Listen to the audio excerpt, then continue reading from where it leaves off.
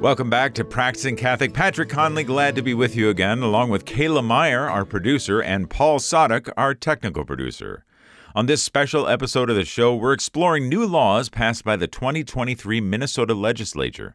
In our third and final segment, the Catholic Spirit's Rebecca Omastiak asked the Minnesota Catholic Conference's Jason Adkins about the legalization of recreational marijuana, new gun laws, and how to get involved in the legislative process. Our next topic here is the legislature this session passed legislation to legalize adult recreational use of marijuana, which MCC has voiced concerns over. Now, after the session has ended, from your perspective, what should Catholics in Minnesota focus on regarding this issue? I think some people are still scratching their heads as to why the church would be so opposed to the legalization of marijuana. We've stated in a number of places why that is, but I think it's worthwhile reiterating here. Is that oftentimes we think of our activities or especially things of vice. Well, it's a private thing. I just do it in the comfort of my home. It doesn't really impact anyone else around me. Well, that's simply not true. We can talk about everything from traffic safety. Now you're seeing stories after this is passed. The media has decided to do its job as reporting and say, oh, well, there's no way to test if someone's impaired when they're driving from marijuana. What should we do about that? Well, that issue was raised before they legalized it. Groups like the Truckers Association, the Insurance Association, they were concerned about this, the impact it would have on traffic safety. We've seen traffic deaths increase in places such as Colorado where marijuana has been legalized. So just something as basic as traffic safety is going to have an impact related to this legislation. But you think also about, we're seeing mental illness, huge amounts of mental illness in young men, especially ages 21 to 30, related to teenage marijuana use. Access to marijuana among young people expands when you legalize and create a recreational market. So we've just begun to think about the fallout. What is an opportunity here for the church pastorally? Because again, not everything that the church thinks is immoral or prevents us from walking in the fullest way with Christ is illegal, and now marijuana being one of those things. But it helps us think about the pastoral dimension of this. And law as a teacher, so we know that marijuana use is going to expand, allows us to think about alcohol consumption, marijuana consumption. It is per se sinful to purposely inhibit your mental faculties. Now, medicinal marijuana or alcohol consumption in small amounts to take the edge off, that's a different story. But when you're either getting drunk to impair your mental faculties or getting high to impair your mental faculties, that is per se sinful. So it allows us to think about the ways in which these inhibit the life of grace in us. They are sinful activities. They are harmful to not just myself, but to people around me. So it's an opportunity for us to think anew about these questions related to whether it's just drugs and alcohol generally, and how do we live as Catholics, live a different way while we're surrounded by what increasingly seems like Babylon. We have to build Babylon's good without bending to its gods and bending to the allurements of the pagan city, if you will. Pope Francis has been very, very outspoken about marijuana legalization, both in its in the sense that it's a fake social justice initiative, that it supposedly combats all sorts of historic racial and economic disparities. He's been very vocal about that. That has been a complete illusion in the states that have legalized marijuana. We can address criminal justice issues without creating a recreational cannabis market. For a DFL caucus that supposedly spent a lot of time putting people over profits, this is one of the worst instances of putting profits over people.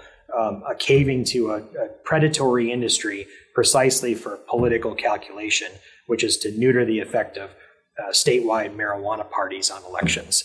Let's just be very frank about that. This is putting profits and political power over people. It's wrong. Fortunately, MCC was able to get in the bill an impact study. So a few years from now, the state is mandated to study about how this has impacted our community.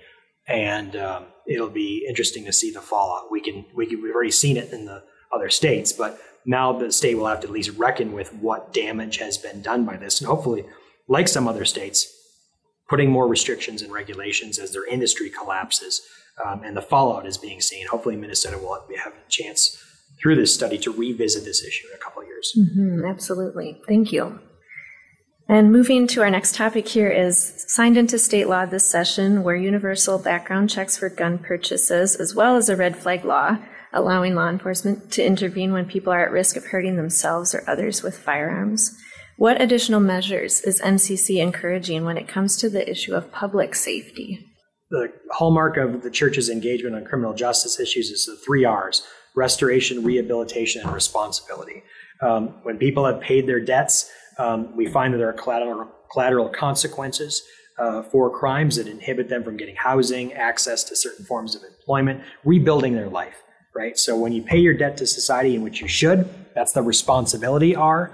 Then how do we find ways to reintegrate people into political participation? So one of the things that we supported that passed this year finally, voter restoration, giving people the opportunity for positive civic participation to play a role in society. One of the hallmarks of Catholic social teaching is the call to participation.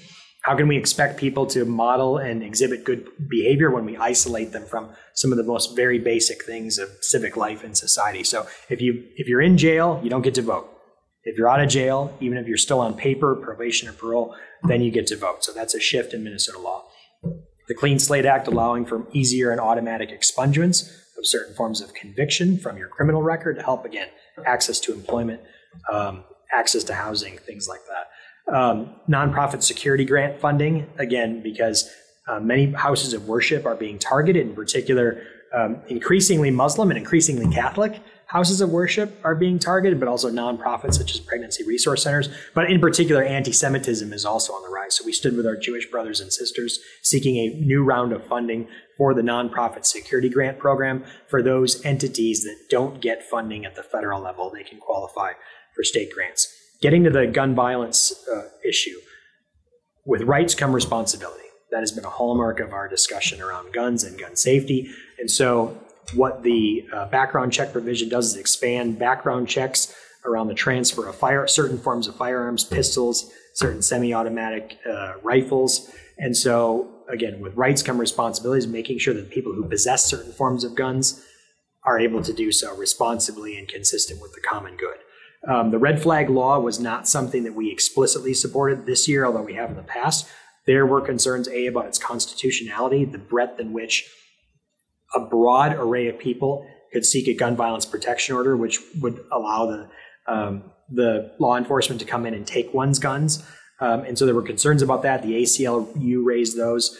There were some legitimate concerns. So we focused this year on the background checks provision, something that we've long supported with regard to certain forms of particularly dangerous firearms that can cause, that are used in mass shootings, for example. Mm-hmm. So it's a couple more general questions here. Now that this session has wrapped up, what would you say it means for Catholics in Minnesota and civic engagement going forward? I think a lot of folks believe that politics is just something that other people do. So church calls us to faithful citizenship. We can't have apathy.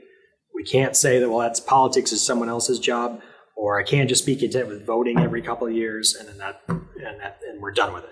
We have a government allegedly by, of, and for the people, and we need to really double down on the sense we have of how our government works, why it relies on civic participation, and why it relies on faithful citizens to be engaged in that process, sharing with legislators about what serves dignity, human dignity, and the common good. You might not like me saying this, but you might not be interested in politics, but politics is interested in you. We've had a lot of conversations already, and just here today, about how these political decisions are going to impact the life of every single Minnesotan, whether it's their tax rates or their tax money, to the impact of marijuana legalization, to the assaults on the unborn. These are all major concerns. And so Catholics especially, again, for all the reasons we've been discussing here today, about that unique perspective that upholds human dignity, that supports the common good, we need to be present in public life. The most basic thing that we can do is pray. Everyone can pray. We need to be people of prayer. We need to be people of repentance and reparation. And we also need to be people who are sacrificing their time, their talent, and treasure to work for the good of the city. Mm-hmm. And you really did touch on what my next question was going to be, which is sort of how do you start the step of, if someone is interested in becoming involved, that discernment of how they might work in policy or in advocacy efforts. So if there's anything else you'd like to add to that particular topic. Rebecca, I'm glad you asked. Thank you. What we try to do here at Minnesota Catholic Conference through our website, mncatholic.org, is to make it as easy as possible for for people to take those first steps. Therefore, we created the Catholic Advocacy Network. So if you're registered in the Catholic Advocacy Network, we know what legislative district you're in, and we will send you updates and action alerts about legislation impacting human dignity and the common good at the Capitol. So with a click of the mouse, you can send a message to your legislator that you can even personalize. They rely on their constituents for information about issues, but also how they should think about those issues and what they should do about them. They want to hear from you. They need to hear from you. Through the Catholic Advocacy Network at mncatholic.org, we make it as easy as possible. So it starts with those first steps, though. Often like, how do you eat an elephant one bite at a time? I don't have to go from 0 to 60, which means I don't have to think, oh, I'm not doing anything. Now I'm going to run for office. You don't need to do that. There are so many different things that you can do. With you. The bishops call us to faithful citizenship, and they give us the resources to do so and the place to start. What's your next? We like to say, what's your next thing? You don't have to think about what's your 10th thing down the road. It's what's that one next thing that you can do to be a faithful citizen. Mm-hmm. And certainly encouraging to know that individual voices can be heard in those important ways. You'd think that there's tons of people down at the Capitol and they're just overwhelmed by voices in their community. They're not. They're really not. When a legislator gets 10 messages about an issue, he or she is inclined to think that the world is melting. If they know that if 10 people are writing to them about an issue, 100 people care about it. And 100 people who are angry and motivated in a state legislative race can make the difference. If they're door knocking against you, et cetera, et cetera. So they're very, very sensitive to constituent concerns, but they're only going to hear about what your concerns are if you're engaged. I get this question, what good does it do? My legislator is a Republican or a Democrat. They just assume that because there's an R or D next to their name, they know what they think about an issue. So what good does it do to have to email a staunch Democrat pro-abortion legislator about an issue? Well, if that staunch Democrat pro-abortion legislator or staunch, typically immigration restrictionist Republican legislator, they might have strong views, but they might have less strong views, for example, if they've got 100 people in their district or the St. Ipsy-Dipsy parish emailing them about this issue. They might be a little less inclined to do the 3rd, 4th, and 5th abortion bills. Maybe they'll do the first abortion bill, but maybe they don't want to do the 3rd, 4th, and 5th one. For example, you're moving the goalposts in the conversation. So this idea that, well, my voice doesn't make a difference, it doesn't have any impact, this is totally wrong. This is a symptom of apathy that we have to get over, and we have to think about incremental change, even with winning hearts and minds. Think of your own self. Do you think exactly the way you do about every issue that you did 10 years ago? Probably not. I know I don't. And so that's part of that incremental conversation to move people in the right direction. Maybe you're challenging them to think in a different way about the issue. I can tell you that from many, many conversations, you can't assume that people have thought about all the angles on a particular issue. 95 times out of 100, they haven't. I've heard so many times, oh, that's a really good argument. It doesn't change their mind on the spot, but it makes them rethink the question. And we just have to keep at it. We have to be persistent in the political and public policy process. The 2024 legislative session's already begun. And so Catholics need to be already engaged about what those issues might be. We need to inform ourselves about the issues, form our consciences in the right principles of Catholic social teachings that we can then transform our state. The work of that starts through the resources like the Catholic Advocacy Network at mncatholic.org. Well, great. Thank you so much, Jason, for this conversation, for discussing all these important issues, and for your time. It's my pleasure. God bless you, and just encourage everyone to keep our staff and our bishops in prayer and prayerfully consider the ways that they can take that next step in their walk of faithful citizenship. A very special thank you to Jason Adkins from the Minnesota Catholic Conference and Rebecca Omastiak from the Catholic Spirit for this informative, real, and hopeful interview. You can share all 3 segments with family and friends by going to practicingcatholicshow.com or your favorite podcasting platform.